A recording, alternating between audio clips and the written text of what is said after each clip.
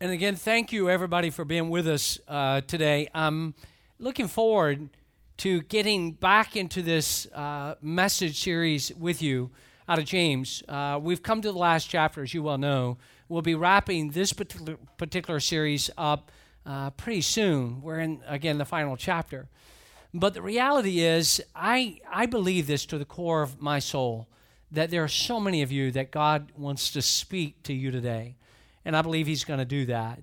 And I'm glad about that because some of you are just going through some struggles and some testings and some pain and some suffering in your life. And you're just wondering, maybe does God even know? Does God even care? Maybe you're even wondering, why would God allow that to happen?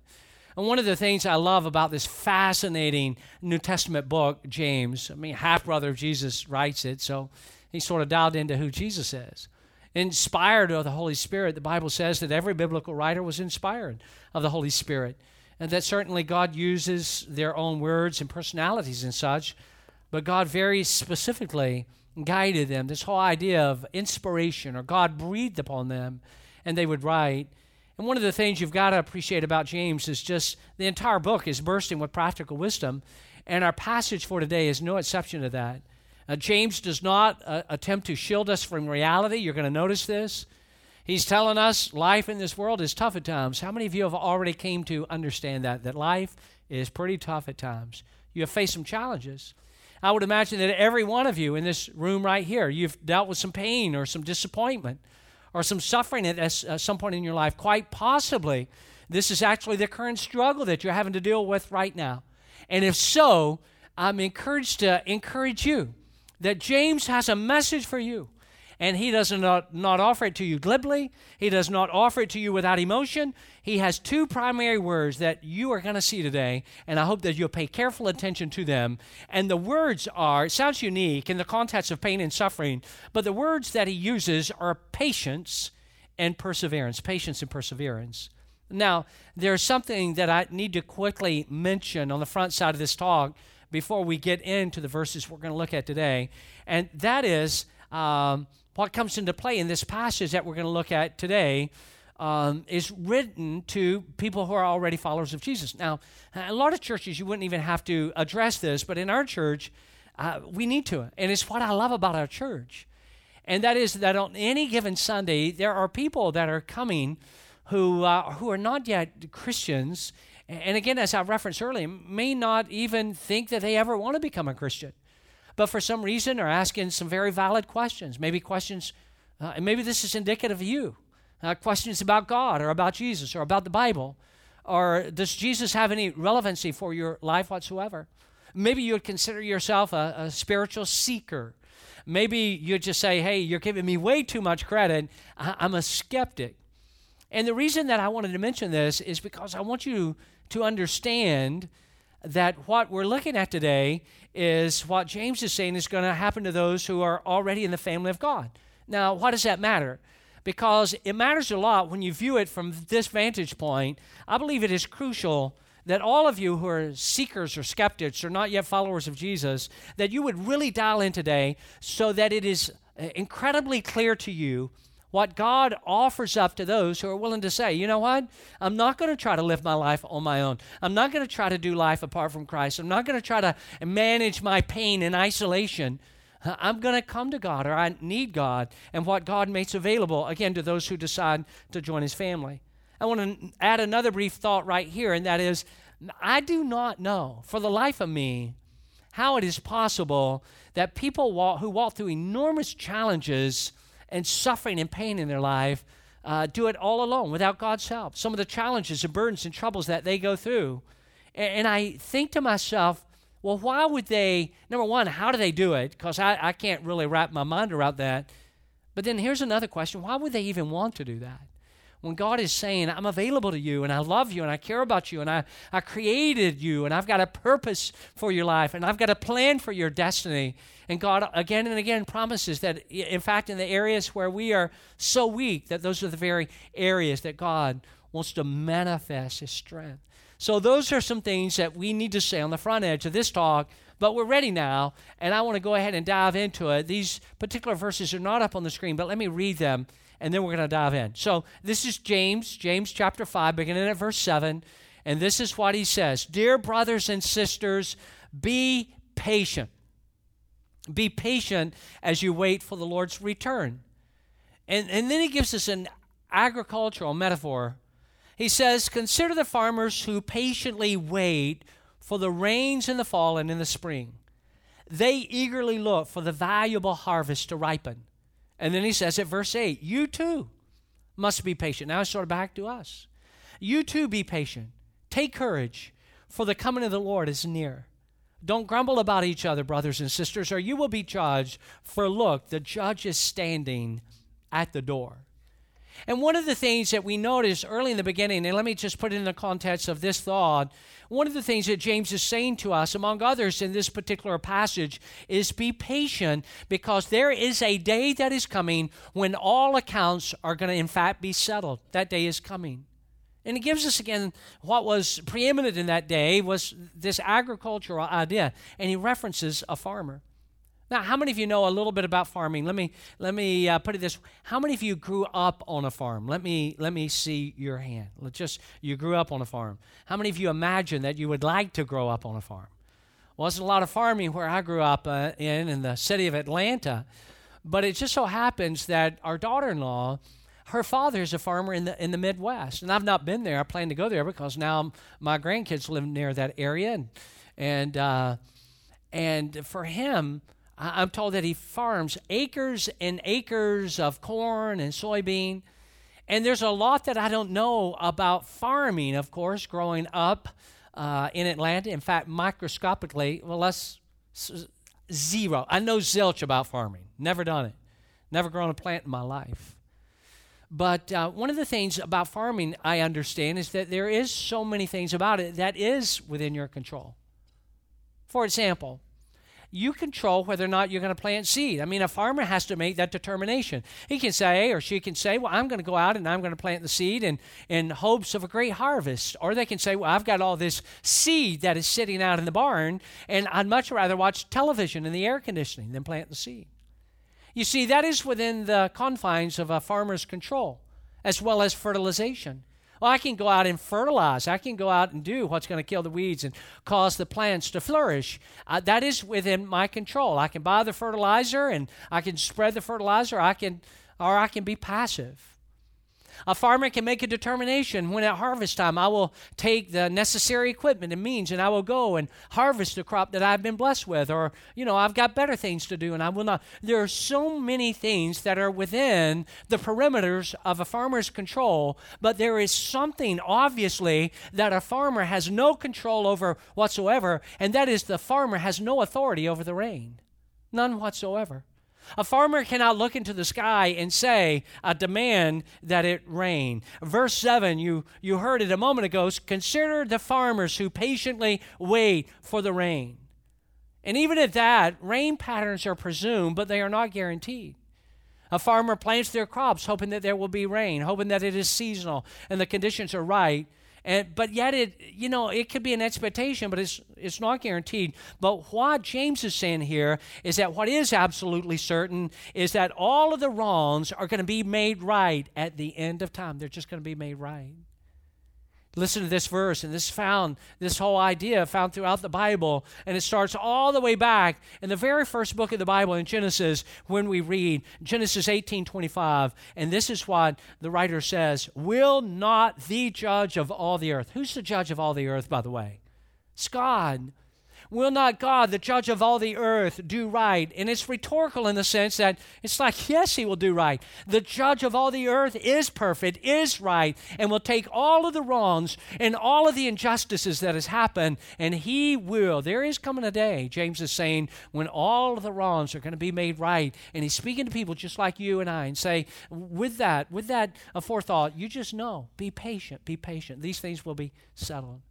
And James knew that for anybody who loses patience with this process, if we are not careful, usually the next step is that we will begin to feel overwhelmed with the sensation of despair, and we're not patient, and we don't see the day. We can only see the here and now and our present pain and our present suffering. And it's difficult for us to look beyond it. And because we cannot look beyond it as God would want us to, we have this sense of despair. Now, I haven't thought about how that, we need to be patient because all accounts are going to be settled. Have you noticed that there is something within us all that yearns for justice to be accomplished? Haven't you had those moments in your life where you just said, that is not right? They cannot get by with that. How in the world can they not be punished for the atrocities that they have done, for the wrongs that they've committed?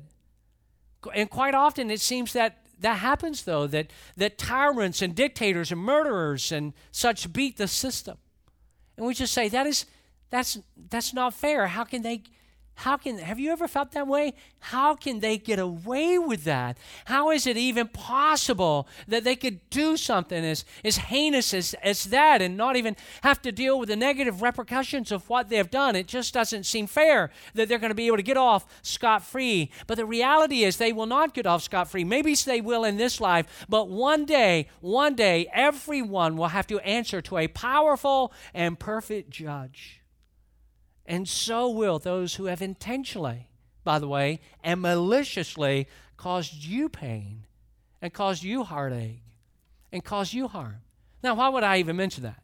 Let me tell you, the purpose for me mentioning it is not so that you can say, well, good, it's good to be reminded of that. Anybody that's hurt me and caused me pain, I revel in the idea that they're going to pay at the end of time. That's not what we need to do. We don't need to have an attitude that says, hey, to the degree that they have caused me pain, I pray that they receive pain to the 10th power when it's all said and done. No, that's not the attitude that you and I want to adopt, but it is this reality that one day all accounts are going to be settled. And the truth is, God's going to judge. God's going to judge.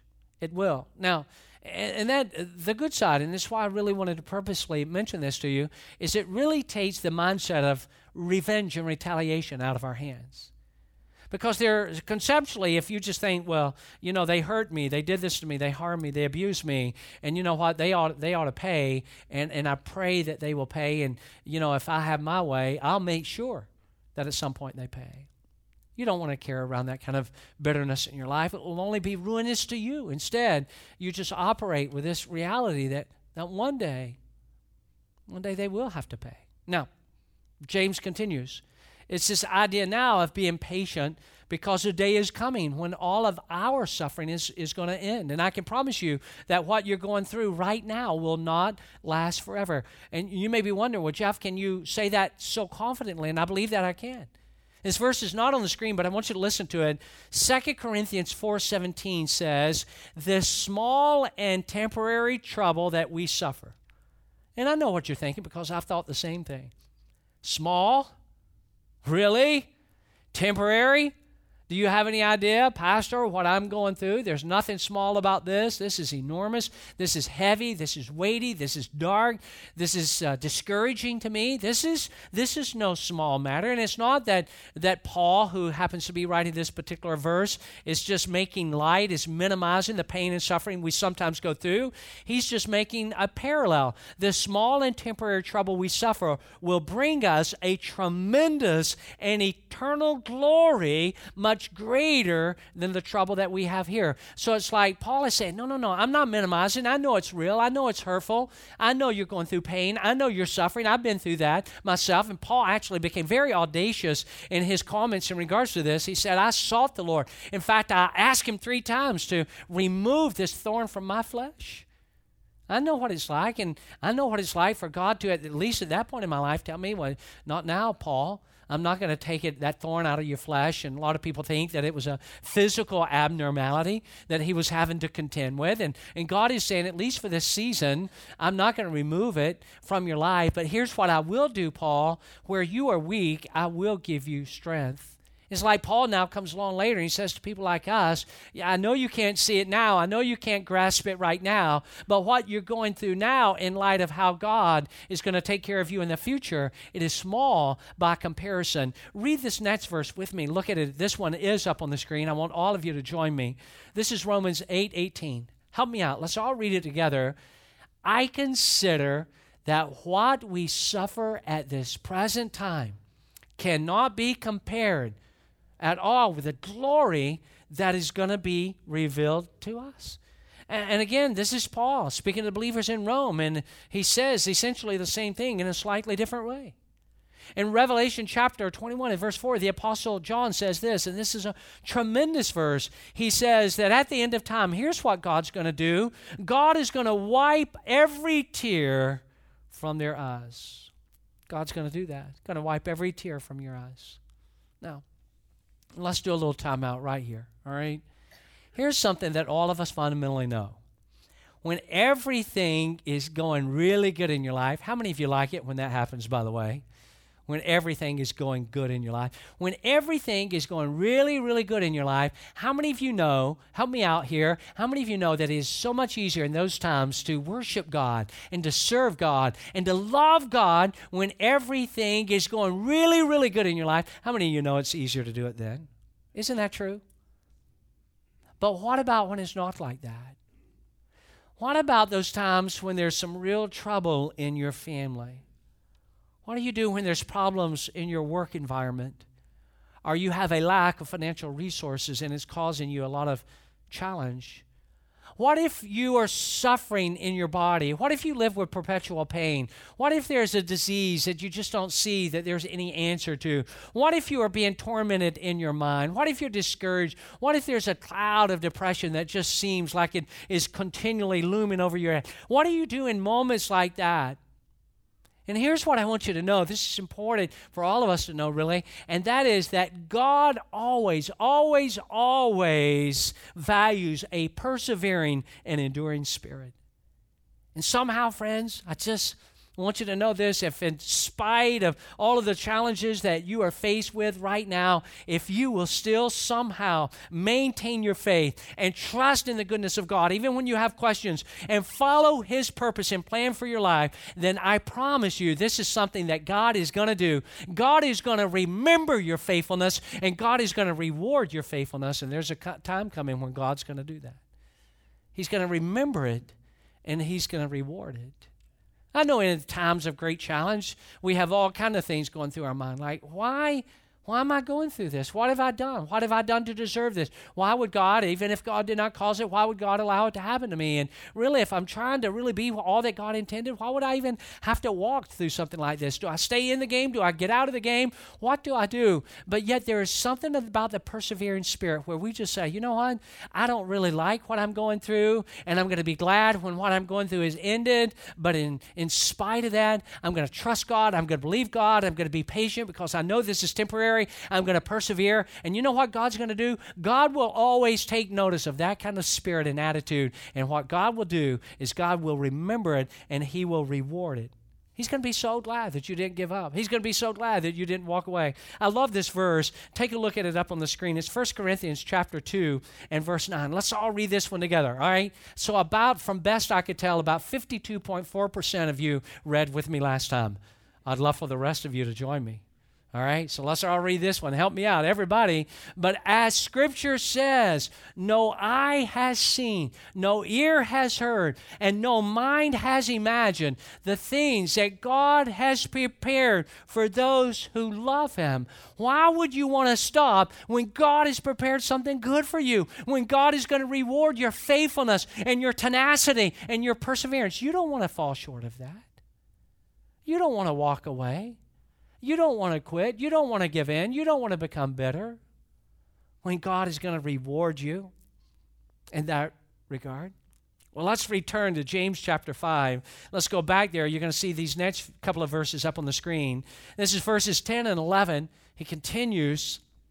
Now James says, brothers and sisters, follow the example of who? Of the prophets. Look at the prophets who spoke in the name of the Lord. James says these prophets were what? They were patient when they suffered unjustly. We consider those who endure to be what? You're blessed. If you endure, you're going to be blessed. You're not going to miss out on the rewards that God's going to hand out to you. You're going to be blessed if you endure. And then he shifts from the prophets who knew a lot about pain and suffering to a guy that we know about in the Old Testament. And James says, you've heard about Job's endurance, and you saw how the Lord ended his suffering because the Lord is, two words, because the Lord is what? He is compassionate and he is merciful. In addition to the prophets who most definitely knew something about the suffering and endurance, James now is talking about Job. And in the remaining time that we have this morning, there are three things about Job's life that I want you to learn. There are three things about Job's life that I would love it, and I think it would be so helpful to you if you would apply it to your own life. Let me give them to you. I want you to be sure you get them down somewhere. Get them down on your iPad, your smartphone, your tablet. Get them down somewhere. But I want to give you three things that you and I can learn, and I pray that we will apply to our life, having followed his example. Number one, here it is. Job did not deny his pain. He was very, very real with God about his pain. I have a cousin. And this cousin of mine, some of you have heard me talk about him before. I've got a lot of cousins, as many of you do. But this cousin is like a brother to me. And it's been that way for a long, long time. He pastors a great church just a couple of hours from here. We have that in common. We have so many other things in common. We love life. We love to laugh. We're not that far apart in age. And we're like brothers. And we talk at least 2 to 3 times a week, back and forth. And recently, sort of the tone of our conversations turned a little bit different way. Most of you know, if you don't know what I'm about to tell you, it's only because you're brand new to our church, or perhaps you've been living under a rock for the last 2.5 years. But I'm a grandfather, a proud grandfather. In fact, since these 2 little girls have come along, they both have turned me into a shameless idiot, and I don't even care about it. And so now my cousin, who I'm very close to, the tone of our conversation has gone something like this. It's been, Jeff, I can't wait, because there's been the expectancy of a grandson. I can't wait. I cannot wait to be a grandfather. Is it really as good? And my response, as many times as he has said that to me, my response has been always the same. It doesn't matter what I say or anybody else says in regards to how really great it is, because no matter how great we try to tell you it is, it's not going to be able to capture the reality of how it is. And so we've had these kind of conversations. I was with him Friday night, this past Friday night. When you think about it, just hours ago. We met over in Brandon. We had dinner together, and we laughed together, and we talked as we always do. And then we came back, and we batted this conversation right around again. And he says, oh, man, we're getting close now. 2 weeks, the due date, his daughter, who, of course, we know really, really well, she's within 2 weeks now of her delivery. He just smiled every time he talked about it. And he'd say things like, and I get this, hey, I was out the other day, and I saw this, and I went ahead and bought it. I saw that, and I went ahead and got it. He's not even here yet. And I get all that. So you take this in context. That was Friday night. Yesterday, I'm sitting at my desk. My cell phone rings. I look down, and it's him. And I just think, really, when I see you, we were just going to talk about what a great time, it was, the night before and hanging out, and I picked it up, and there was a lot of emotion in his voice. And this is all he had time to say. He said, Jeff, please, please pray. Please. Again, he's choking up. There's something wrong with the baby. There's something wrong. And I'll call you later, he says. And then he's gone. Of course, I put down everything I was doing, and I just started praying, oh, God, please. It's about an hour later. My phone goes off again. This time, not a call, but a text. And I looked down, and I could not believe. In fact, I just shook my head. And I just thought, it cannot be so. And I looked, and all he texted was, he's now with Jesus. And I thought, oh my. Not too long after that, we taught. And I mean, this is a strong guy. This is not a weak guy. This is not like some brand new baby Christian. This is a strong, capable, gifted pastoral leader who's walked with Jesus for many, many years. And just the flood of emotion, the raw pain, the disbelief, the profound sadness, the tears. And just like Job, he did not try to hide his pain. He did not ignore his emotions. He did not lightly regard the deep questions of his kids who love God deeply, have served God themselves for many years, who are like, Dad, why? We don't understand. Why would something like this happen? Maybe not in the same scenario, but you've been in similar situations in your life. Job was certainly there, and this is what James is wanting us to know. He is telling us that in the case of Job, there were times when Job questioned God, and there were times when he let his frustrations and his anger rip, and he called out his fears, and he talked to God about his struggles, and he just went through this. And in fact, Job just had all kind of complexity about his own challenges. You know of everything that he went through, and yet he did not deny what he felt. He spoke up, and he didn't have a lot of encouragement. I mean, he had these friends, and I mean, who wants friends the way Job's friends were? And they came around, and they were silent for the first while because they were staggered by not only what they had been hearing, but by now what they see, because now it's not just the loss of his business, and it's not just that he has lost all of his employees. It's not just that he's lost one child, but all of his children in a freak storm, and now he has this health that is rapidly deteriorating. And when his friends walk up to comfort him, Job's comforters they are called, and they're just silent because they're taken back by this man who was once a picture of strength and vitality is now utterly wasting away. And then eventually they begin to talk, and when they begin to talk, I know that Job must have felt, I wish they'd go back and keep their mouth shut. Because it's like, Job, you know what? You're going through this because of you, man. You've done something wrong. There's no way that a good God in heaven would allow something like that to happen. What's going on in your life? Why would you even question God? There must be sin in your life. God wouldn't allow this to happen. And that they get into that whole thing that is so destructive, and it has been destructive to people again and again. But Job did not try to hide what he felt. He did not put it underground. It wasn't like Job said, well, I'm thinking these things and I'm feeling these things, but if I just somehow keep them to myself, God's not going to know about them. It wasn't that at all. He let it rip. But you know what he found? A strange thing occurred, and that is that God did not distance himself from Job. He actually moved toward him. And that's what God always does. Now, I'm not talking about, of course, cursing God and just, blaspheming God and just saying, God, if that's who you are, just this rage to such a degree, it's like, forget you, God, if that's how it's going to be. But God is not offended by our questions. God does not withdraw his presence because of our doubts. When we pour out our raw pain and emotions before God, God doesn't say, hey, suck it up and deal with it. He moves toward us. And Job didn't try to deny how he felt. He didn't deny his pain.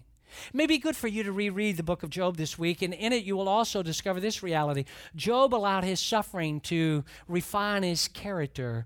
Look at what he says. This is out of Job 23 and verse 10. Look at it here on the screen. But he, and he is God, but God knows the way that I take, and when he has tested me, when I've come through this, I'm going to come forth as gold. I don't like it. It's a test. It's fiery in its nature. But you know what I believe? I believe I'm going to come forth some way, somehow, a better person. And when you look at Job's unbelievably painful circumstances, everything that I just mentioned to you that he went through, it could have, and maybe you thought, it should have, broken him into a million pieces. But instead, there was something about Job that he refused to lose faith in God. You know what he did? He persevered. He didn't like it, and he told God he didn't like it. He didn't understand it, and he told God he didn't understand it. He was disappointed, and he told God that he was disappointed. And even when his friends were saying, Job, you're going through this. This is a deal of your own making. Had you been a better person, had you not sinned, all of this calamity would not be going on in your life. And you know what God was saying about Job the whole time before this ever happened and after it happened? God said this about Job, that he is the most righteous man on the face of the earth. There was no unexplainable reason why he would go through it. But Job shook himself and he said, I'm going to be honest with God about what I think, about what I feel, and I'm going to trust God. I'm going to believe that some way, somehow, God's going to bring me through this, and God's going to make me a better person. I don't see how that's going to be, but I trust Him. Who likes pain? Do you? I don't. In fact, if you were to set up a table somewhere and on it you had a big sign that said pain, right next to it was another sign that said suffering, and you were encouraging people to come and sign up for it, I promise, I like you, but I would never come to your table. I would not. And if I was near my car, I would get in my car and I would drive in the opposite direction of your table as fast as I could. Who likes pain? Who likes suffering? No sensible person that I know.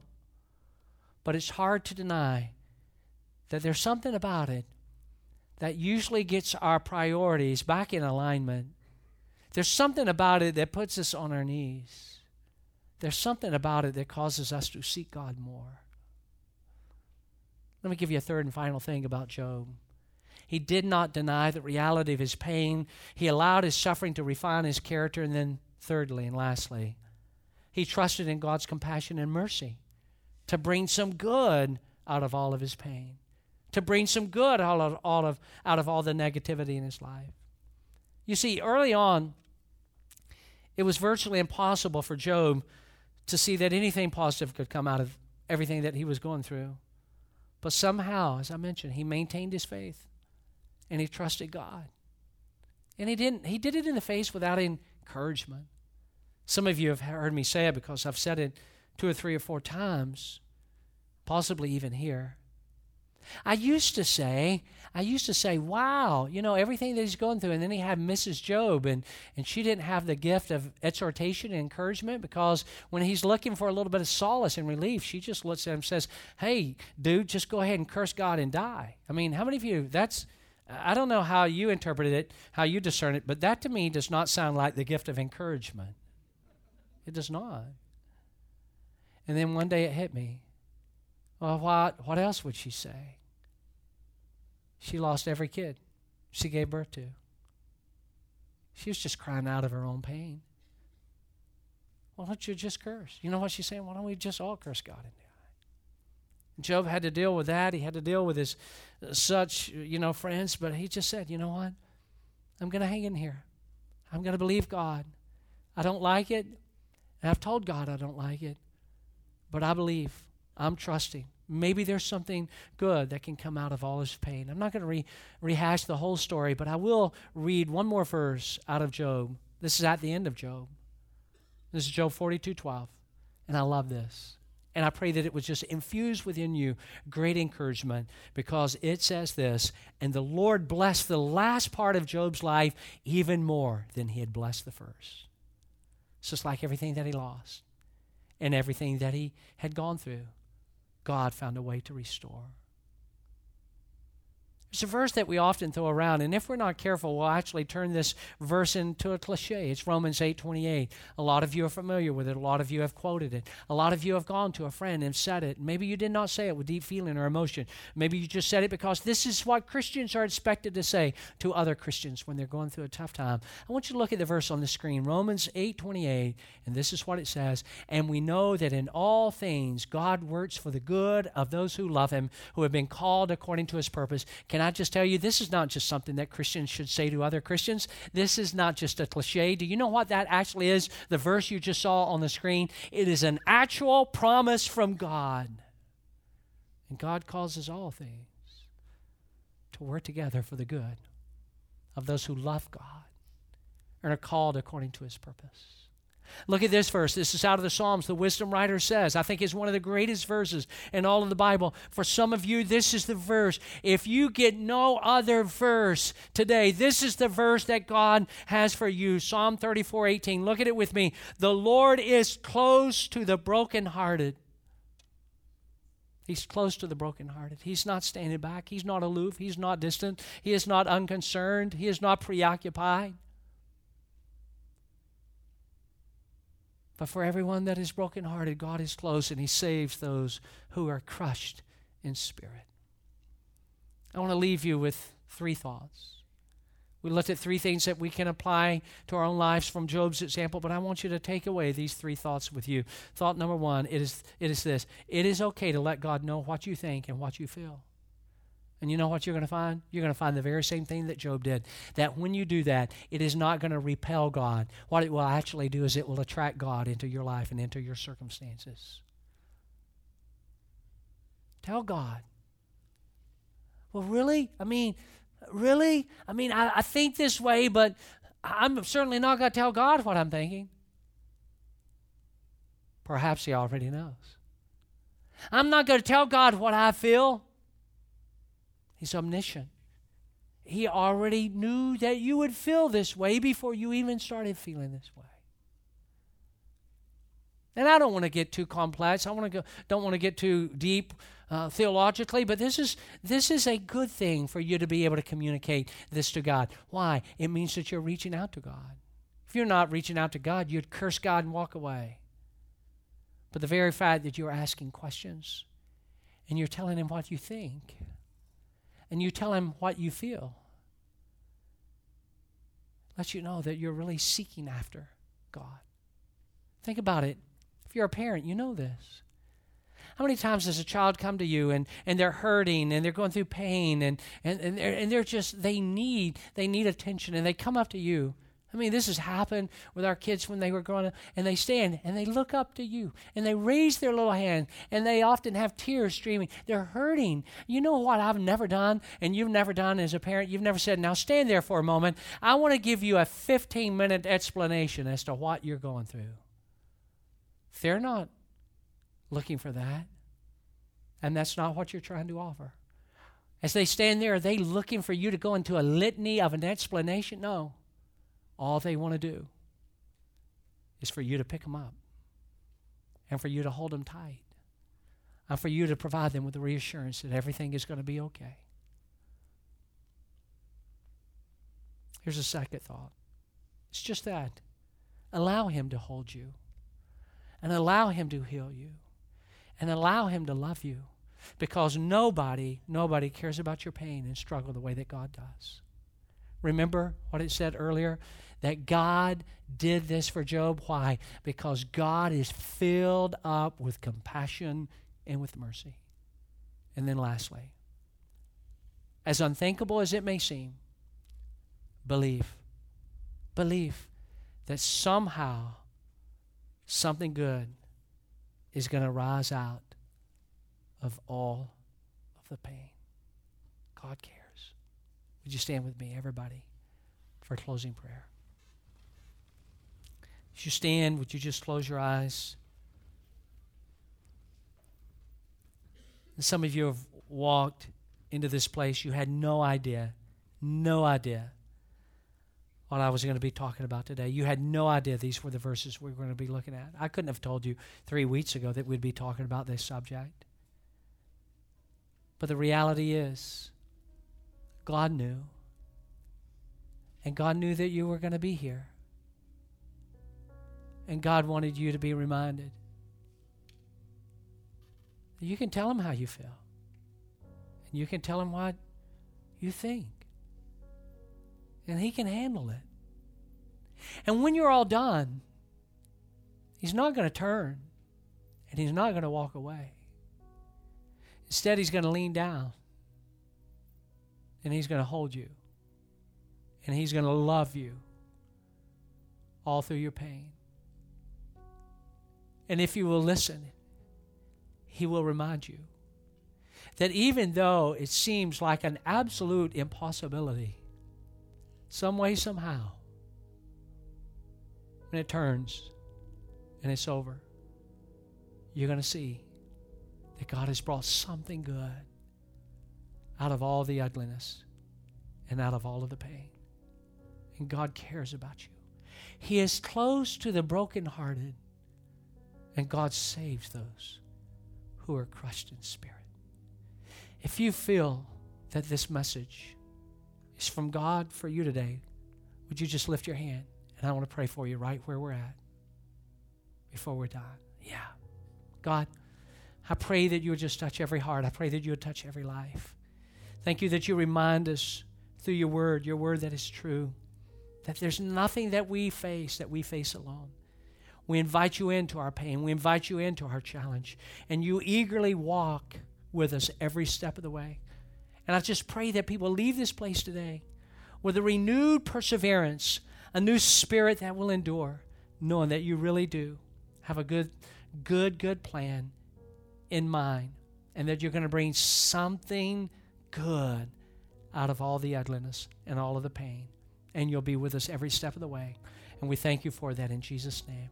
And everybody said, amen. Can we give the Lord some praise before we're done? As I mentioned to you, we're coming to the end of the series. What is left in the 5th chapter of James is absolutely incredible. I'm telling you, you don't want to miss next Sunday. I promise you, you're going to want to be here. I love you.